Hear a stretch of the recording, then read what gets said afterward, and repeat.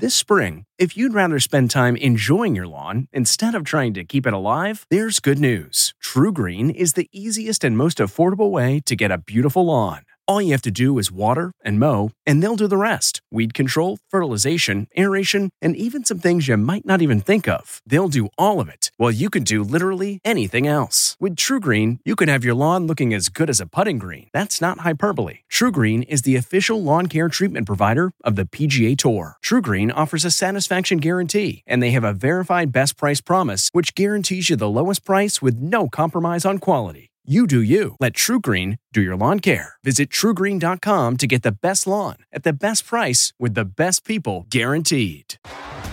T-Mobile has invested billions to light up America's largest 5G network, from big cities to small towns, including right here in yours.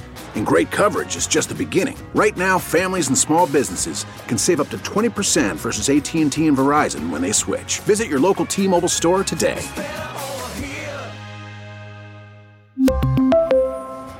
Plan savings with 3 lines of T-Mobile Essentials versus comparable available plans. Plan features and taxes and fees may vary. This episode is brought in part to you by Audible, your go-to destination for thrilling audio entertainment. Whether you're looking for a hair-raising experience to enjoy while you're on the move, or eager to dive into sinister and shocking tales, Audible has an exclusive collection of thrillers from best-selling authors that will keep you on the edge of your seat. Like James Patterson's first audio-only thriller, The Coldest Case. Experience stories like never before, where every chilling detail is brought to life by captivating sound design. Plus, as an Audible member, choose one title a month to make yours forever. And now, new members can try Audible free for 30 days. Just visit audible.com/WonderyPod or text WonderyPod to 500-500. That's audible.com/WonderyPod or text WonderyPod to 500-500. This episode of Travel Today with Peter Greenberg is brought to you by Audible.com, a leading provider of spoken audio information and entertainment. Listen to audiobooks whenever and wherever you want. Sign up today at www.audiblepodcast.com/travel today to get a free audiobook and 30-day trial. It's time for Peter Greenberg Worldwide with America's #1 travel news journalist.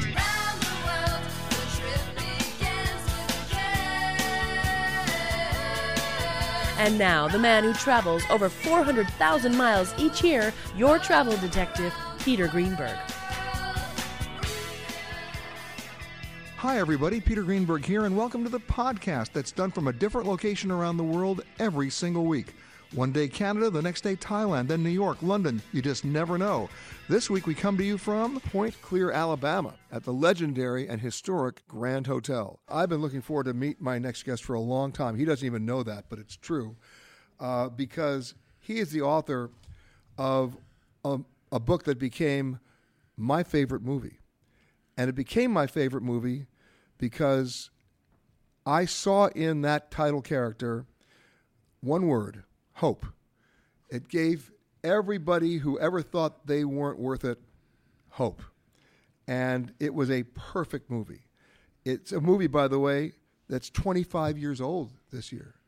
It's a movie that still holds up. And boy, what an amazing movie and what an amazing author. He's the author of Forrest Gump, among 16 other books. Winston Groom. Hello, sir. Good morning. And, of course, a native of Mobile. That's correct. I know. What gave you the idea to write? I mean, if somebody had, I will tell you this. I used to work at Paramount Pictures, by the way, and that's the studio that made the movie. That's correct. And if somebody had walked into my office, and I was in development there, and if somebody had walked into my office and pitched me the idea of Forrest Gump, I would have said, "Get out of the office. It's ridiculous. It's never going to work." I have to hand it to Zemeckis and to Steve Tisch and everybody else who was involved in that, they were able to take that vision of yours and actually make it work as a movie. It was pretty amazing. It was. But how did you get the original concept to do that? Because you're telling really the story of America through that one character. Well, I mean, there's not any Forrest Gump It's an imaginary Of course. character, but a lot of people think so-and-so is Forrest Gump. I can't tell you how many times people have come up to me and said, are you writing about I don't know. But the germ of it was, I was living in New York, and I was coming home to see my father, who was getting quite old then. He was an old lawyer here in Mobile, and mother had passed away, so I would come and visit for a week, 2 weeks, through a month.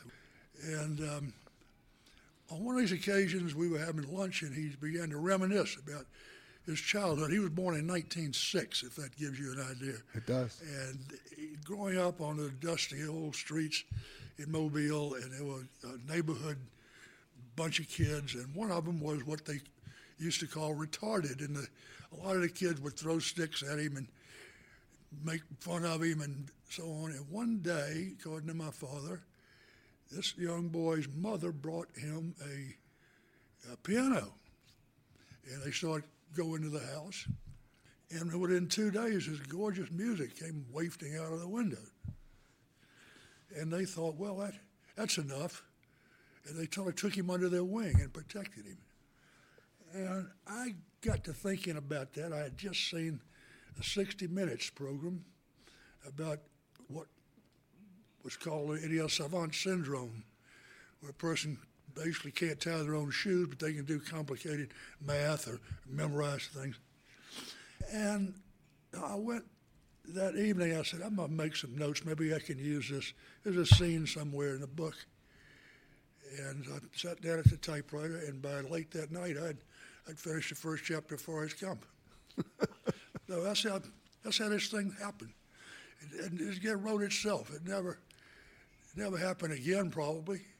I remember Joe Heller told me one time Catch-22 wrote itself. I found it hard to believe, but this one did. I didn't have a net, didn't have notes, outline, anything. I just sit down in the morning and say, what's he going to do today? But that's the interesting thing, because remember what I said in my introduction, that's a movie that gave me hope about the what people can achieve, what people can do, what people can experience if they don't just take things in a stereotypical way. Well, yeah, and I did. I wasn't really thinking about that when I wrote that book. I was just thinking, basically, I had a character. I was thinking, what am I going to do with him? And I liked the character, and then I thought, well, all of this is a little bit off the wall, and I don't know whether people are going to find this absurd or ridiculous, or whether I'm going to be laughed out of the publisher's office or what. But and I thought, if I got this guy, a perfect idiot, playing football for Coach Bryant up at Alabama, if they believe that, they're going to believe anything. And so I proceeded on that basis. And but you had him you had him walking across America. You had him playing ping pong with the Chinese. The screenwriter had him do that. Huh? The screenwriter had him do that. How about the ping pong? The what, ping pong? Yeah, that was me. That was you, okay. Yeah. You had the ping pong. What about the shrimp? Yeah, that was me. Okay, so but all that stuff, and it was a wonderful canvas to play against, because you told the story of the latter part of the 20th century. Well, yeah, I mean, I put him in episodic things and events. I dropped him in here and there, the Vietnam War and the Lyndon Johnson when he pulled his trousers down and so on, just because I thought it was fun, it was funny. The celebrated author, if you'll allow me to say that, of one of my favorite books and one of my favorite movies, Forrest Gump. When you were inserting him into all these moments in American history, it just cracked me up, because here he was shaking hands with JFK, here he was with LBJ, here he was, in the middle of the war, being a hero, coming back, and of course his relationship with Jenny, I should say. And was there a moment in American history that you didn't want to put him in? No, I just put him where I thought he belonged. I mean, it was, as I said, I didn't really plan this thing out like you normally plot out a book. I would just do it spontaneously. I'd say, well, let's see, this year was that, what happened, and I put him, just try him out there and see what happens. And of course, life is like a box of chocolates. That's not my line. I would never write a line like that. That was not your line? The first line in the book is the only mention of chocolates Yeah, no, because I've had to answer this question a lot. And the first line in the book, Forrest is doing a monologue, and he says, "Let me say this, being an idiot is no box of chocolates." Now, the screenwriter took that line, stood it on his head, and we made $1 billion. Or whatever that movie earned, I don't know. But that's, I hear that all the time. The other obvious question, him. Speaking of earning $1 million, but the other question I have to ask you is, do you get any royalties from the Bubba Gump Shrimp Company? Yeah, I don't know what, it's just small. Okay, good. I'm happy to hear that. Some portion of all that. That's good to know. Now I'm going to tell you my story because I was a correspondent for Newsweek for many, many years. I traveled all over the world covering all the major cover stories for at least 7 years. And then, as I told you before, I was in the television business and at Paramount Pictures and MGM and developing a lot of the television shows that people see. But then, of course, I was on NBC for many, many years. I'm now on CBS. And when I was in the green room and people would come in before they would do their segment, they'd all say hi to me. And nobody could understand how they knew me because it came from previous elements in history moments in my life, whether it was in Asia or whether it was covering a war or you name it. And so the nickname they gave me at NBC was Forrest Gump. And because they couldn't understand how, John McCain would know me or Henry Winkler would know me. What was that connection? It was crazy. So, and I want you to know that in my office, I'm telling you I'm an unabashed fan. In my office, on the wall is a sign that says, "Run, Forrest, run." Because that's what I think I'm doing these days. And so I totally related. What was the best compliment you got from that book? When somebody read that book, did it change anybody's life? Yeah, I still get, every week I got a website, and every week I probably get 2 or 3 emails of people that said it changed my life. And it's very gratifying. I mean, I never intended to do that, but it's happened. And over the years, I can't tell you how many, probably thousands, maybe more. I don't count. But it struck a nerve somewhere in so many people. Well, I think one of the reasons why it did that is because every character that you introduced in the book, as crazy as they were because of how they were inserted or how he basically interacted with them, you found a way to do closure. There was a closure with every one of those characters, and especially in the movie. And so by the end of the movie, he's made peace with Lieutenant Dane. He's made peace with Jenny. He's made peace even with the memory of her abusive father. It goes on, and of course their son. Yeah. And, that's what you do. In novels, you have to do that. You got to tie up everything at the end. You can't just leave things hanging. People get frustrated and won't read you again. We can't have that. But no, so you got to tie it all up. But it worked remarkably well, and I was able to do that fairly effortlessly. There wasn't anything I had to pull a trick to get a character to get an end to their story. They all sort of naturally fell into place. And to think that it all started here, not far from here in Mobile, with your dad telling you a story about a kid who was challenged. Yeah, but so there wasn't, a lot of people think, well, who is Forrest Gump? He doesn't exist. Or he does exist. He exists now. In a lot of people. He exists now. But I did not have anybody in mind when I wrote the story who would be Forrest Gump. But Forrest Gump ended up becoming everybody. Well, he just made up himself. Right. But as he made it up as he went along, we got a chance to go along for the ride. Yeah. And what a ride it was. Winston Groom. Come fly with me, let's fly away. If you can use some exotic booze, there's a bar in far Bombay. Come on and fly with me, let's fly. Think about this hotel. It goes back in 1847, survived the Civil War, a fire, Hurricane Katrina. It's got such great history. What's interesting to me about this hotel is as you walk around and you meet the people who work here, what you find out is, as opposed to a lot of other resort hotels, it's not a high turnover rate here in terms of employees. Folks here have worked here for quite a while. And in fact, they are storytellers. And my next guest is one of those storytellers. She's actually the historian here on board. She's worked here for 33 years. Am I right, Susan? That's correct. I know. Good morning. Good morning, Susan Stein. How are you? I'm great. What brought you here?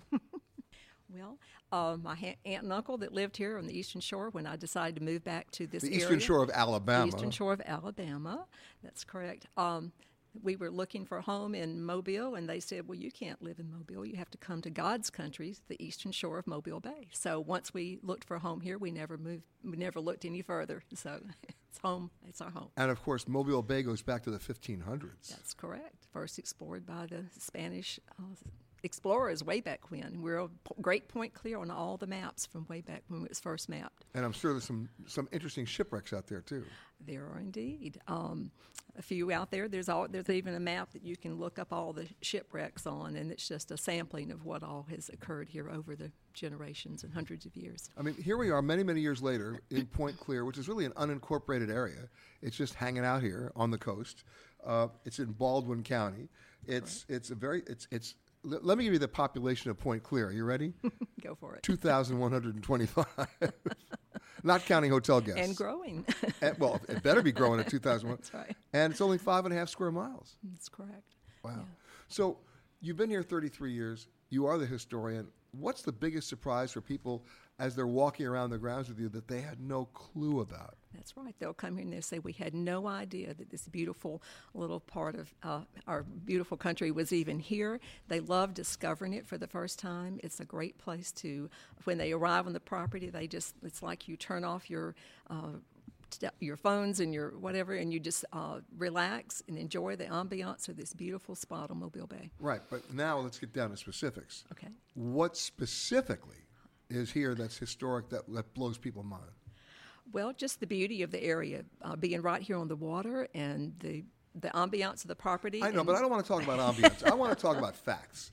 I want to talk about Civil War. I want to talk, remember that? Oh, yeah. Okay, because this hotel was built before the Civil War. It didn't during the Civil War. Yeah, the first property that we know of that existed here was built in 1847.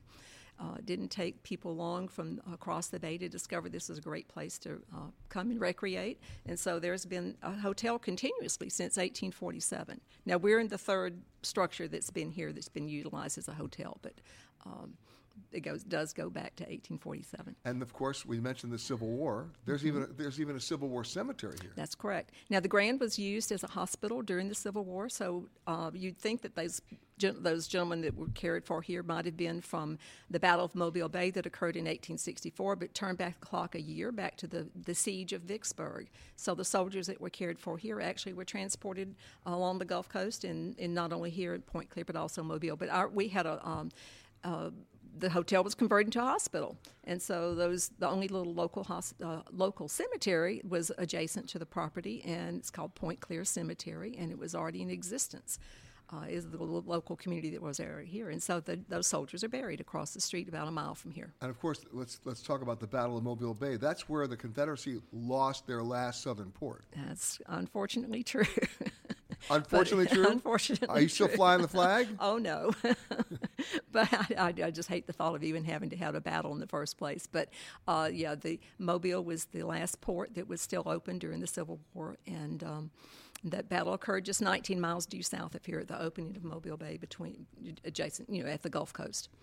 And it was a military fortified area. It was. Fort Morgan and Fort Gaines were the two fortifications that guarded the entrance to Mobile Bay, and they fought hard to defend their last stronghold and their avenues for shipping that the Southern troops would have been able to receive their supplies and goods further inland. And then there were other wars in which this hotel was used, like Operation Ivory Soap. What is that? Well, Ivory Soap floats, right? I love doing my orientation classes. By the way, I grew up with those commercials. And I grew up with those commercials as a kid. It's a soap that floats, and sure enough, I hated the soap, by the way. It was just, I hated it. But my mom would buy it, and sure enough, you put it in the bathtub, and it floated. I grew up with Ivory Soap as well. Now, people will look at me with this strange expression when I start telling them about Operation Ivory Soap, so then we have to explain that the Grand Hotel was converted into a military institution during 1944 and 1945. So we're actually in our 75th year of the Grand Hotel. 75 years ago was a military training base. The Army Air Corpsmen who knew how to repair aircraft, they were trained to specifically to train B-29 bombers and P-51 Spitfires, I believe. And they came right here to learn how to be sailors. They were about to be shipped off to the Pacific to serve on floating aircraft repair units, these floating machine shops that would have been vital to the success against the Japanese during World War II. But they had to come here first and learn all things nautical. Wow. And so someone came up with the idea, it was a secret mission. I forgot to mention that part. So they had to have a code name. Someone came up with the idea. There was Ivory soap was common back then. And so somebody said, well, Ivory soap floats. Let's just name it Ivory Soap. So that's how it got its name. And today you cannot find a single bar of that soap in this hotel. Well, there may be one because I just bought some last week and brought it in for show and tell. For show and tell. Did you drop it in the water? Did it float? No, I didn't do that yet. You got to do that. You got to do that. Come on, you got to prove that it floats. I think you're right. I add that to my history tour. That's right. Just drop it in. There you go. Great idea. Yeah, because I haven't seen a lot of Ivory soap lately.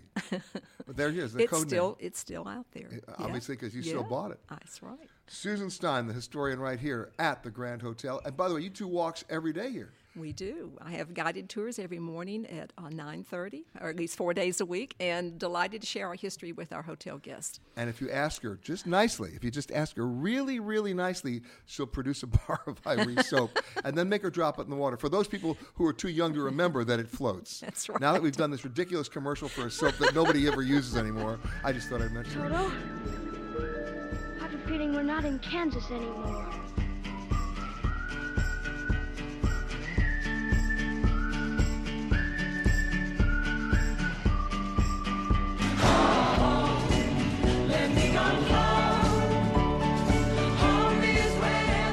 My next guest, I've known for a long time. Normally we do this by phone. Every once in a while we actually get to bump into each other because she actually doesn't live too far from here. She's a Birmingham, Alabama girl now. She's the travel editor for Coastal Living magazine. Tracy Minkin, how are you? I'm great, Peter. It's great to be with you live. Now, you actually moved down here from New England, right? So this is a culture shock for you. This is a brave new world to come down to Alabama, but you love it now. I love the South. You know, I had done a lot of traveling when I lived in New England. I did a lot of road trips through the South, always found it such a rich, diverse, fascinating, cultural, historically speaking destination. So it's been fantastic to live in Birmingham and spend time when I'm not out on the road for my own work, being with people down here and learning a lot about the culture. Great part of the world. And of course, you know, I mentioned Birmingham. Talk about a hot city. They probably have one of the best restaurant scenes I've seen in America in the last 5 years. It's very exciting. You know, Frank Stitt, who is one of those sort of founding patrons of the new Southern cuisine, started a restaurant there and has spawned really a renaissance, not only in Alabama, but throughout the South. Some of the best Charleston chefs, for example, started with Stitt. And you know, what's interesting is, and I go back to my days in Madison, Wisconsin, when I was going to university, because in Birmingham, of course, you got UAB. In the old days, if you wanted really bad food, you went to a university town. It was pizza and fried everything. Just the opposite now. You want really great food now, you go to a university town. You go to Austin, Texas. You go with UT, and you go to Madison, and you go to Birmingham. Absolutely. I used to live in Providence, Rhode Island. Very much the same. You get that youth, you get that diversity of kids coming in, and you get this really expansive, innovative food scene. You're so right about that. Now, here we are at the Grand Hotel that most people don't even know about. Most people have never been here. Most people have never been to Alabama, let alone Mobile, right? But if you drive about an hour east, here you are in a place that's only about 5.5 square miles called Point Clear, and here's a hotel that's been around since 1847. It's an absolutely beautiful, and I agree with you, under-the-radar, unexpected gem on the Gulf Coast. And you're so right. You know, this part of Alabama, very few people know about, and it's rich with history. This is a glorious hotel. Recently restored, maybe we're going to talk about that, but it's expansive and gorgeous, and we've got this beautiful bay right out our window. Well, yeah, the bay's big, Mobile Bay. But, you know, you talk about the restoration. Let's go back to the history. Mm-hmm. I mean, this place survived the Civil War. There's actually a Confederate cemetery on the property here. Yeah, there is. This place survived the Civil War. It had a huge fire, and they had to rebuild back in, about 50, 60 years. And then, guess what? Hurricane Katrina. It survived that too. Yeah, it did. One of the fascinating things about being on this property, too, is to be among the live oaks. This is a tree, when you think about the South, you think about Savannah or Charleston, these drapey Spanish moss trees. These oaks. The last time I saw that was in Oak Alley in Louisiana. All those plantation homes. Exactly. Same trees. Same trees. They're so beautiful. They're so romantic. And they're tough. And they survive these storms.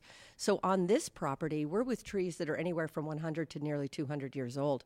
Glorious. All right. This hotel, over 400 rooms. It's on 600 acres. So you can bike it, you can hike it, you can kayak it. Totally cool, but it's the history, isn't it?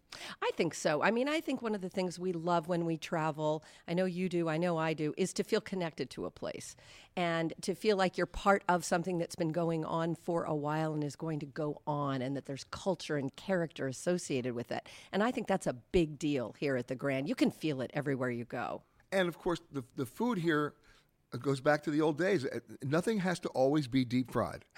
There are other things you can do. I don't know. I like me some deep fried seafood, but yeah, exactly. No, I do too, but you know what I'm saying. Absolutely. And I think that's when we speak about what has become such a wave of cuisine and innovation, the new Southern cuisine, which really isn't new anymore, but it's taking these classic Gulf seafoods, for example, shrimp, and not just deep frying them, or oysters, which are having such a remarkable rebound on the Gulf Coast, such an important part of the restoration of the ecosystem. And then chefs are working with them in such an interesting variety of ways. So, yeah, the eating's fantastic. And, of course, you forgot one.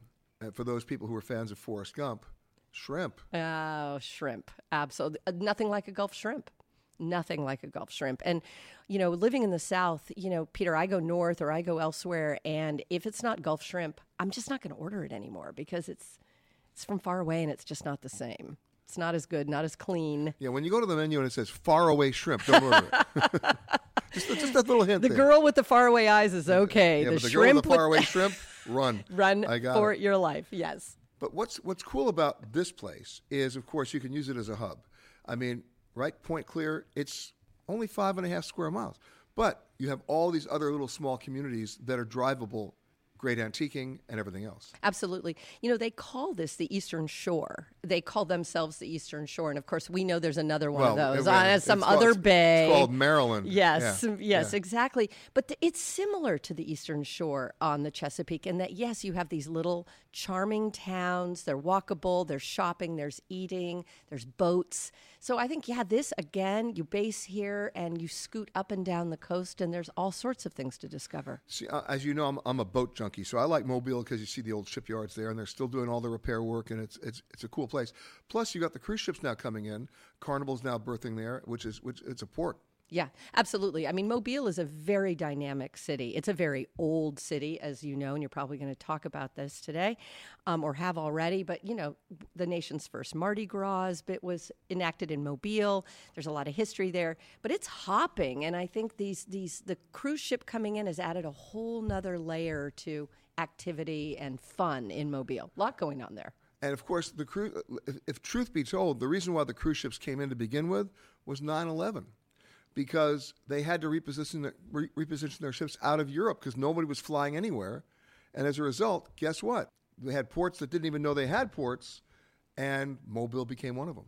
That's great. I didn't know that. And it's been a great opportunity for Mobile. And I think, again, it's one of these under-the-radar destinations that really deserves a bigger look because there is so much to do there. Great part of the country. What's the biggest surprise to you about this hotel? I think the thing that surprises me the most is how it has maintained its sense of legacy, that it still feels nostalgic to me, and yet they've really updated it. The rooms are luxurious, the cuisine is contemporary and modern, and the coffee is great. It's the stuff we love in a new hotel. But I feel the bones of the place, this lodge sensibility here in the main area. I think you feel the nostalgia, and it's really appealing, and I love to see that. So it's been a great surprise. Well, for me, the best combination, and you're going to laugh, it's old school charm and the Wi-Fi works.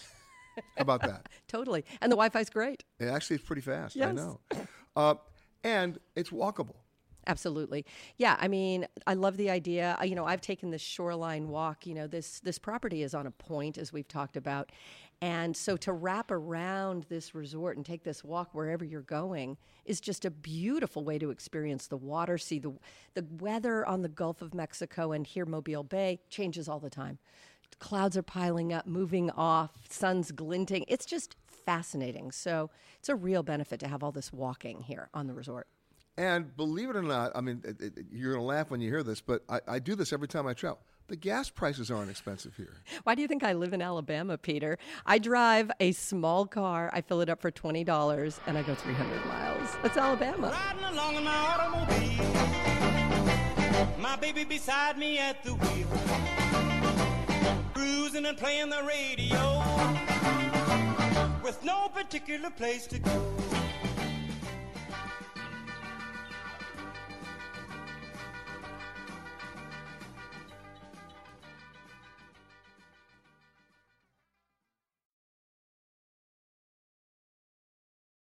Audible.com has more than 150,000 titles and virtually every genre. So check it out for yourself. Sign up today at www.audiblepodcast.com/travel today to get a free audiobook and 30-day trial. You know, most of my listeners have not been to Alabama. Most of my listeners have not been to the coast of Alabama. And most of my listeners, and by the way, I include me in this, had no idea about how big golf was in Alabama until you get to Alabama. There is a golf trail here that extends throughout almost the entire state. And joining me now, he's the director of golf at the Lakewood Club, but he knows the golf trail better than anybody. Neil Fraser, how are you? Good. Glad to be here. Thank you for having me. Yeah, but you know, I have to tell you, everybody here they cannot stop talking about golf simply because you've got so many courses. Right. Well, you know, back in 1990, there was this vision of how do we stop people from driving through the state of Alabama to go play golf in Florida? And that we build a couple of courses. And then it's that was sort of the idea. That was the conception. That was where the trail started, the idea. And it's worked. There's, 11 sites, 26 golf courses, 468 golf holes spread across the state. They're all about an hour and a half apart. It's helped promote tourism, real estate. We have 650 homes getting built around our golf courses. It's done great things for the state of Alabama. And again, it did just that. 500,000 people play golf on the trail a year, 250,000 of them from outside the state. But the golf course here goes back to what, 1947? 1947. This is the only private course on the trail. It's been around the Grand Hotel now. That's Lakewood. Lakewood Golf Club since 1947. Started with 18 holes. They added 9 holes in the middle 60s, added another 9 in the middle 80s. So now we have 2 18-hole golf courses, great tracks, both great golf courses, make it a great golf destination. And you, of course, know that my favorite Groucho Marx line is that I would never join a club that would have me as a member. You understand this? So. That's a great one. That's a great one. Yeah, you'll use it. And we will. We will now. I'm going to go write that down. But Robert Trent Jones did this one. Robert Trent Jones Sr. did this. Yeah. This would be late in his career. This was the Azalea course here was actually the last course done on the trail and was one of the last ones done by Mr. Jones. Another statistic that I was not aware of, there are over 16,000 golf courses in the United States. That's right. But how many actually do the tournaments?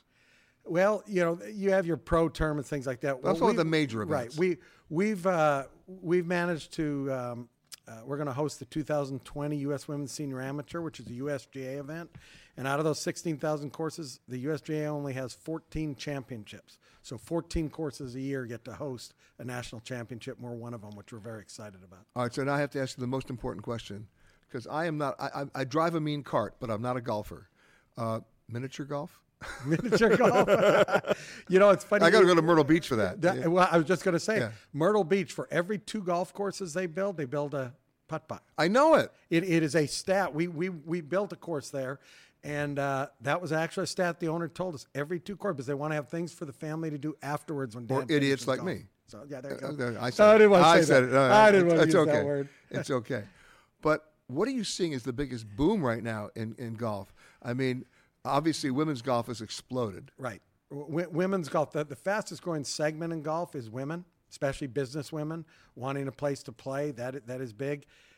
We're still struggling with that 25 to 45 age group. They just don't have time. There's so much competition with soccer, with baseball, with all these different sports and activities. It's hard for that husband to say, hey, honey, I'm going to be leaving the house at 8 o'clock Saturday. I'll see you around 2:30. It ain't happening. You know, I'll give you another example. When I was growing up in New York, I did not go skiing because every time I was in school, there were at least 6 kids in my class who had casts up to their necks, and I kept thinking, probably not a good idea. So I didn't start at the age of 2. Now you go to a ski resort, they got kids out there who are 3 years old who are skiing. Oh, yeah. Yeah, well, and everybody wears a helmet now, so everything's safer. Bindings are safer. It slows down injuries. It's just like golf technology makes it easier for everybody to play. So you know what? It is easier to play than it is 30 years ago. But you're starting the kids out much earlier now. Oh yeah, we've got programs where we've got those kids 3, 4 years old. We use Look at Tiger Woods. balls. I remember the first video of Tiger Woods on Mike Douglas. That's right. And Bob Hope was the guest. That's right. Remember That's that? right. Sure. Yeah. And he was on That's Incredible. Yeah. And they showed him swinging a club and what he's going to look at him now. Still the biggest draw in golf. Still. Even by today. far, even with that lapse where he disappeared. We have kids at our junior camp, and they're 7 years old, so they wouldn't even know Tiger Woods in his prime. And I say, who's your favorite golfer? And go, Tiger Woods. They wouldn't even know him. He hadn't played in 5 years. But they're celebrating the comeback. Oh, yeah. And it is a comeback. So it's great for golf. It really is. It's helping all golf worldwide. I mean, name one other golfer. Think about this. Name one other golfer. Maybe you could, who had what happened to him and came back. Ben Hogan. His was a car accident. And look at how great Ben Hogan is revered. Tiger's was a little bit. Yeah, but Ben Hogan was different. 50 years ago. Yeah. Oh, yeah. Yeah. But it was a comeback of the ages. Tiger's, though, I like it because it's more relates to people. We all have those problems, those things that happen to us. Life happens to us. You don't usually see that in some of these sports athletes. Tiger did it and came back from it, the common guy. Unbelievable. And now you just got him to play the course here. Yeah, that's right. Well, we'll work on that. We're working on, we've had a lot of celebrities play here. Bob Hope's played here. Gerald Ford's played here. Clint Eastwood's played here. We've had a lot of celebrities. The charge for looking at this pamphlet is $3. The charge for looking at this pamphlet and putting it back quickly is $4. Over the seas and all the degrees to anywhere I please. I'm joined now by a local, by somebody who really is a local, but he's also legendary. I'm honored to have him on the show. The legendary linebacker from the Dallas Cowboys, Leroy Jordan. How are you, sir? Great to be here, Peter. I would excited about being here and talking to you. But when we talk about local, you were playing for Bear Bryant. Yes, we're talking University of Alabama Crimson Tide. Yes, or I should say Roll Tide. Yeah, I was a second class Coach Bryant recruited at Alabama, so I was early on. But what was amazing to me is that your career in the NFL was 13 years. From 14 years. Well, okay, excuse me. But 1963 to 76. Yeah. That's amazing. Yeah. Most people don't have that kind of run. Well, I was very fortunate. I had an injury my first year, my rookie year. I had a punctured kidney, and I missed half of the season. But after that, I had an injury my second year and had a broken foot, a broken arch, and the doctor put it back together again. The Dr. Marvin Knight, I can't remember some things. It's okay. Nowadays. But listen, if you're going to be in the NFL, you're going to get injured. Yeah. Let's call that what it is. But you still had a 14-year run. Yeah, I've had a 14-year. You competed in 3 Super Bowls. Yeah. And I didn't miss a game after that. Which is amazing, 2 too. seasons, 2 injuries, and after that, for 12 years, I was injury-free. And think about who you played for, Bear Bryant and then Tom Landry. Tom Landry. With the hat. Yeah. Well, Bear Bryant had the hat, too. Yeah. They both wore hats. They both wore hats. Coach Bryant's was a houndtooth, and Coach Landry wore all kind of hats.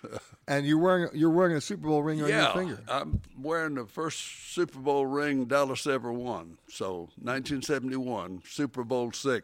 Where'd they play it? We played it at Miami, I think. Okay. Yeah. Now, born and raised in Alabama, you're a local boy? Yeah, I grew up about 70 miles northeast of here on the farm. And you've come back? Yeah, I get to visit with a lot of relatives and cousins and nieces and nephews that I have still up there in the country. What makes this part of the world special for you? Well, Point Clear is a really special place. we located so many college friends that my wife and I were in school together with at Alabama, and we made connections about 25 years ago and bought a condominium down here, and then we just bought a house 20 years ago, and so we've been here a long time. So making memories, you know. Well, speaking of memories, going back to that Dallas Cowboy era, who were your heroes? Well, Don Meredith was my hero, and Dandy Don Meredith. Monday Night Football famous. You know, he made it famous. He did. Yeah. Howard Cosell was the grumpy guy. Dan was the color guy. Yeah, he was the color guy. He made you laugh. He made you laugh every second of the night, you know. He was a great guy, and you know what it was? It was you had Don Meredith, you had Howard Cosell, and you had was Frank Gifford. Frank Gifford kind of like coasted through the game. He didn't even know half the game was being played. Yeah. It's true. Yeah. And then Don just made jokes. He just made fun of everybody and made jokes with everybody. And I remember those mustard-colored blazers they wore. Yeah. Ugly. It was. Really ugly. Kind of ugly. I know. What was the toughest game you ever played? I guess the toughest game to accept was the loss to Baltimore in the Super Bowl V. That wasn't Johnny Unitas, was it? Oh, yes. It was. It was, yeah. But his replacement came out and did a number on us. We kind of knocked him out of the game, and we shouldn't have, because we were playing better than with him in there than we were with his replacement. So basically the second stringer beat you. Yeah. I just thought I'd mention that. Yeah. It was a tough battle, and I think they kicked a last-minute field goal to win the ball game by 3 points. And so, we had our shots at winning that Super Bowl, but we turned around and came back the next year and won Super Bowl VI, so that was a real good. That was vindication. Yeah, vindication. But the real vindication is lifestyle, and here you are in Point Clear. Yeah, we love it down here. We have a home on the bay over here, and got my boat ramp and boat and everything. I can go out in the bay anytime I want to and watch sunsets from here on the Mobile Bay. It's really an exciting place to live. And do you still watch football? Yes, I do. I can't wait to see them get started. Really? I'm bored to death these last 2 months. You want to handicap the next season for me? No. No, I don't do that. I don't bet. No, not bet. Just tell me who you think's going to do well this year. Well, I'm hopeful that our Cowboys are going to improve and get a shot at the playoffs and be successful this year. And Dak Prescott has become a really good quarterback. He's settled in. Yeah, and I hope we have a offensive coordinator that can use his abilities to the best interest of the team and, make everybody better. And maybe you'll even go to a game. Yeah, yeah. Hello and welcome to Alaska Flight 438. We'd like to tell you now about some important safety features of this aircraft. The most important safety feature we have aboard this plane is the flight attendants. Please look at one now.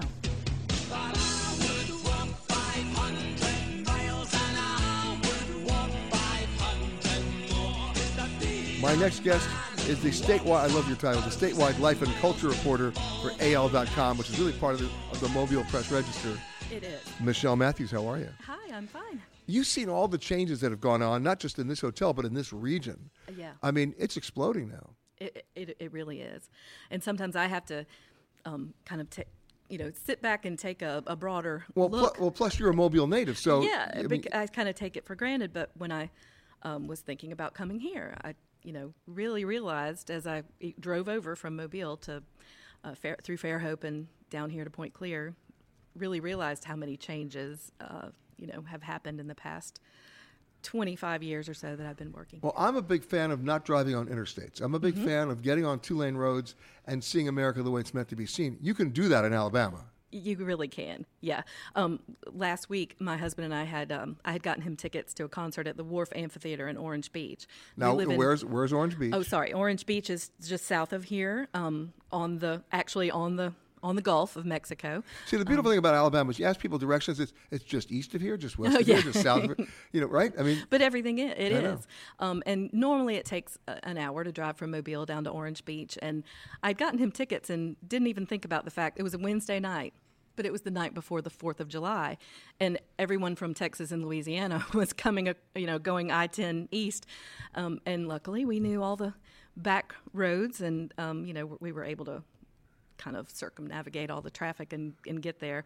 And today, I was thinking how when I got off the Bayway, as we call it, across the Mobile Bay, I came scenic 98. That's just what I always do instead of 98. Except the big one. Yeah.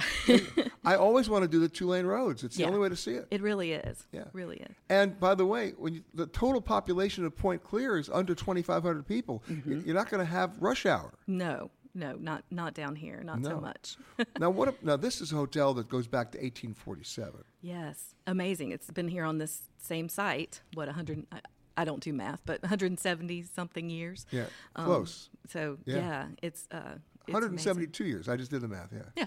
There we go. And I failed math, so I'm very proud of myself right now. But I mean, you've seen all the changes in terms of the renovations too. Yes, I have. I don't have a lot of experience here as a guest. The Grand has always been such a even for a lot of locals, people in Mobile, they might not have actually been here before because that gate is very intimidating. And I think that's something they really, the managers have told me that they want to change. They want people to feel some ownership of this place and to come in here and eat, and come as a guest, not necessarily an overnight guest, but come use the spa. And anyway, it does have that, there's something. So what you're telling me is that the wall's coming down? I think so. I think so. I'm all in favor of walls coming down. Yeah, me too. But I guess, growing up, I was lucky enough that my grandparents had a summer house over here great-grandparents had a little summer cottage, very modest little cottage on the bay. And we came over here, and that was our, introduction to a lifelong love of the bay. And by the way, when somebody talks about their grandparents or their aunt having a summer cottage on the coast, and by the way, I had the same experience up back on the East Coast. The one thing that when I ask everybody this question, they always remember it so distinctly, right, is the closing of the screen door. It's true. When you hear that slam of the screen door, it's summer and you're at the cottage. Right. That's true. And it's such a wonderful it's emotional. Memory for me. It's emotional. It really is. It didn't have air conditioning. It had the old jalousie windows. Of course it didn't have air conditioning, no. But it had a porch. Of course it had a porch where we slept. Yeah.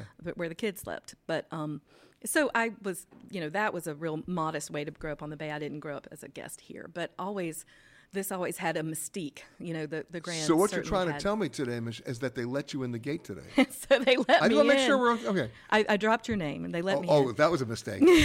Security's already been called. Don't worry. Yeah. But so but I have come here for a few special occasions, weddings, and I've been a guest here some. So I knew how the place used to smell and this distinct smell and look and feel of the Grand Hotel.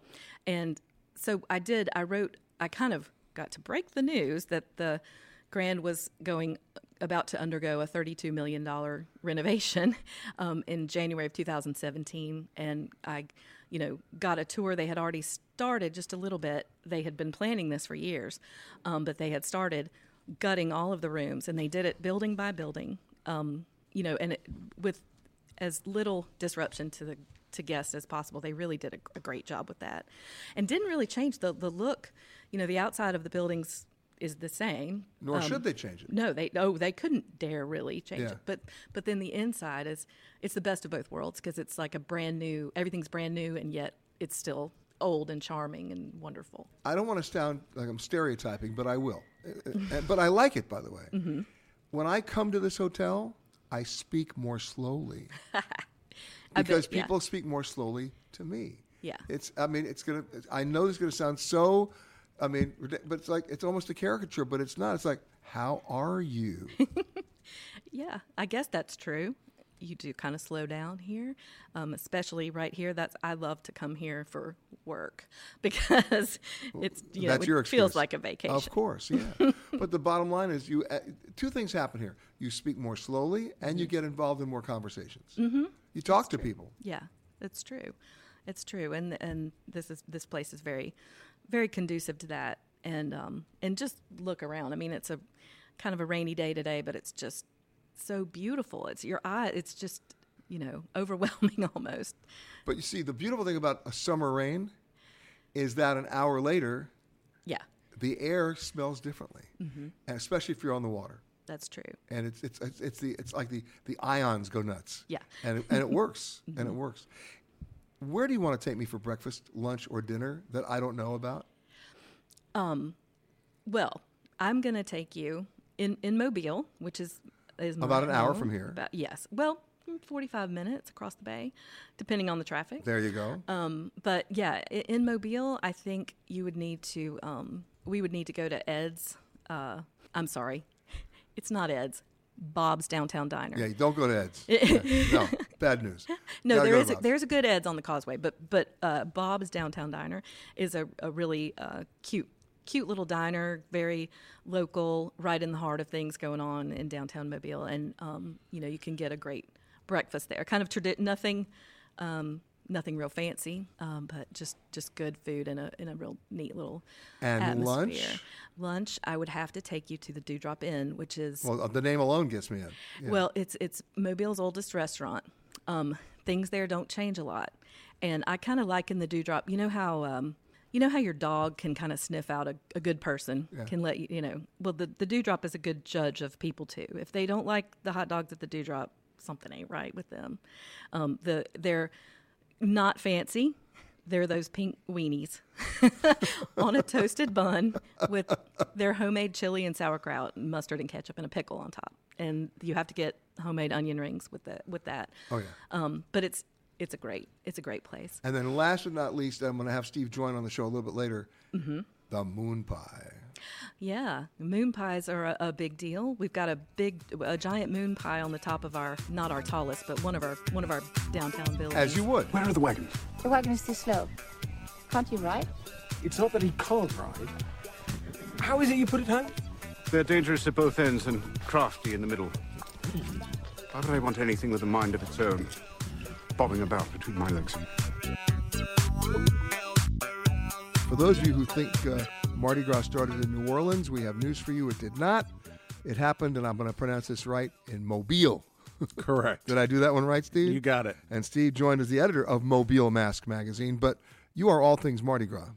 I try to be. Mobile Mask, I try to make it the go-to place for information about Mardi Gras, and believe it or not, there's an appetite for Mardi Gras information all year long around here. Now, what makes it different than the New Orleans Mardi Gras? Oh, we have our own traditions. There's a lot of things that are very similar. Somebody from Mobile can go to New Orleans and participate in Mardi Gras and know exactly what's going on, and vice versa. But, for example, a lot of the organizations in New Orleans do not have their fancy dress ball on the same night that they parade. Here, you wouldn't think of not doing it on the night you parade. I gotcha. It's the little things like that. But what is that night, by the way, every year? It depends on your organization. I mean, we in the Mobile area. Because, for example, in New Orleans, any excuse for parade, they're going to do it all year long. Oh, sure. But in Mobile, we love a parade as well. We really do. You really haven't been to a place that loves a parade more than Mobile. And the carnival season, of course, starts on 12th night or after 12th night. And goes until the day before Ash Wednesday, which is Fat Tuesday. And so you're actually doing it the same day that New Orleans is. Right. Yeah. I mean, the dates of Mardi Gras may change, but it's always going to be Fat Tuesday. It's always going to be Tuesday. Right. It's always universal. And our parading actually starts about a month before Fat Tuesday on a tiny barrier island off of Mobile County called Dauphin Island. And they have a parade almost exactly 1 month before Fat Tuesday, and then they have a second parade the next weekend. Now, of course, in New Orleans, I've long been a fan of the king cakes. Of course, got to find the baby, right? That's what you got to do. Right. But obviously, we're radio tape. My audience can't see the shirt that you're wearing, but I am long been familiar with the moon pie. That is a Mobile tradition. Absolutely. And in fact, we now on New Year's Eve, everybody lowers something, it seems like, right? A peach or a lobster or this or that. We lower a moon pie, a giant moon pie. Okay. For those of you who have never had a moon pie or have ever seen one, Steve, why don't you explain what a moon pie is? It's basically 2 soft, crumbly cookies with marshmallow in between, and the whole thing is covered in chocolate. That's like a Malamar. I grew up with Malamars in New York. That was an Nabisco cookie. Call it whatever you want. Except it's a moon pie. Here it's a moon pie. But they're large. And getting bigger all the time. I mean, there's double-deckers and triple-deckers now. I don't know how you eat one without something to drink. Well, there's a big double-decker, there's a triple-decker, and then there's a paramedic. Yeah. I mean, let's call it what it is. Exactly. How big are these moon pies in terms of the size? What would you call that? I mean, that's a average, basic. Okay, about the size of a small basketball.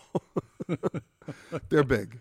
They're good size, and there are people on the parade route who don't want anything but.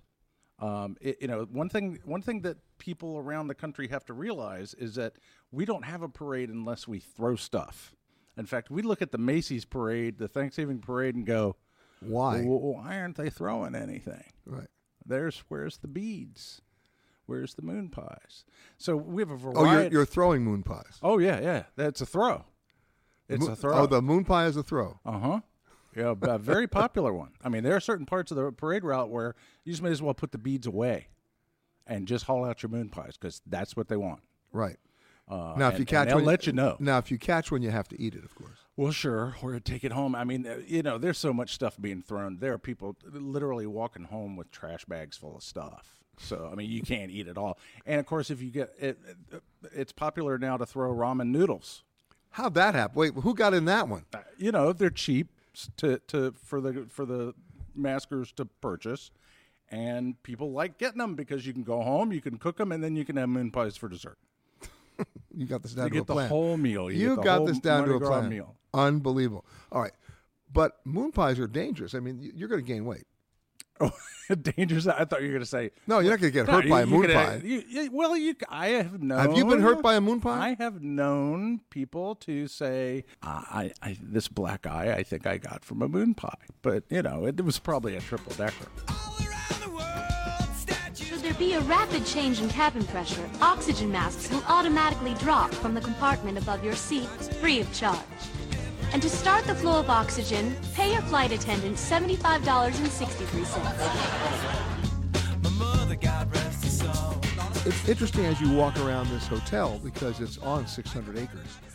And the first thing you notice if you look around, you're not just looking down at the carpet, is the artwork. And much of the art right here belongs and was done by a man named Noll Hollis, but everybody knows him as Noll. And he's been around for a long time. He's a local boy, born in 1948, lives in the area, not far. We've talked about Fairhope before, but that's where you are. And now my question for you is this. It's, when I look at the definition of the words hotel art, I usually hate it. It's usually like, one more Currier and Ives print that I've seen every time somewhere else, or it's the dogs playing poker in some hotels. You may remember those. But you don't just have one piece hanging here. How many pieces do you have hanging here? Well, there's no telling. There's 3 or 4 pieces in every room, in 500 rooms. Plus, there's a Noll gallery in the mezzanine. And you've been busy. I've been real busy. So we're talking over 2,000 pieces. Easily. Wow. And they're all different. Yeah. Wow. Now, here's my other stupid question. There are some hotels that have turned into quasi-art galleries themselves. There's the 21C in Louisville, many other hotel galleries like that, where they actually have their own curators. Yeah. And when you're staying in a room, and if you like the piece, you can buy it. Yes. Does that happen here? Sure, it does. I kind of copied the idea from a hotel in the south of France, the Colombe d'Or. I know it. The Golden Dove. Yes. And they have a lot of works by famous artists and some of my work as well. And I said, well, if the French Riviera can do it, why can't the Redneck Riviera do it? And the Redneck Riviera did it. They did. I'm so glad you said the words Redneck Riviera before I did, by the way. Well, you know, coming from here, we can do it. So how is your work distinguishing itself? I mean, what do you actually, what does the actual artwork look like? What is it, what is it makes it different? It's not abstract. It's figurative. It has frames around it that are very complex with mosaics and from pine cone petals laid down like roof tiles to Venetian gold mosaics and anything in between, fabrics, whatever. But are you doing still life? Are you doing, what are we doing? Still lifes, portraits, landscapes, you name it. You know? Well, you got the coast. Yeah. You got the coast. There are a lot of beach scenes here, seascapes, whatnot. What's the most surprising thing for you as you do your art that this location allows you to do? The most surprising thing is if I'm working outside, it's too hot and I sweat onto my watercolors. Well, we can't have that. Well, we have to. So, headbands, towels. And recently, I've started taking photographs. When I hit 70, I said, I can't do this anymore in the heat. So I go out and take photographs of what I want to do, especially in the swamp areas around here, and paint from that in my studio. In your air-conditioned studio. I knew that was coming. And when you do the portraits, who are the portraits of? Well, everybody from the Duchess of Bedford to Madame Pompidou in France to the janitor of the hotel. Really? Yeah. And where's that hanging? Where's that piece hanging? Which one? The janitor. In my studio. It didn't make it to the walls of hotels yet. But it's going to go? Well, I mean, it's a beautiful piece. Yeah. Mose T, all the Alabama artists that I've admired. I did a whole series of portraits of Alabama artists from Frank Fleming to Mose T, Jimmy Lee Sudduth, and the others that have gained a lot of recognition that I've been collecting since the 70s. Now, the one thing about this hotel, which also distinguishes it, is you have a lot of employees who've been here for more than 25 years. Yeah. So they're all subjects for your portraits if you want. Anybody that has an interesting face, yours isn't so bad. Turn, let me see your profile. You want the profile? How's that? That'll do. I'm off mic now. How about that? Is that good? Does that work for you? So I could sit for you? Oh, yeah. Oh, yeah. Would it hang on the wall here? No, it would go home with you. That's right. You buy it, you take it home. That's it. That's it. Goes in my gallery. I do a lot of commission pieces. Right. And from houses of the upper bourgeois here in Alabama to lake houses to their gardens. And, it's a lot of fun. It's a lot of variety. And you've been doing that how many years here now? 51. So basically, the most recent history of the hotel is told through your art. Yeah, for sure. I mean, amazing. And what's the one overriding lesson that you've learned doing all these about this location? That I picked the right profession. You've been listening to Peter Greenberg Worldwide. Catch us each week as we broadcast from a new location somewhere around the world.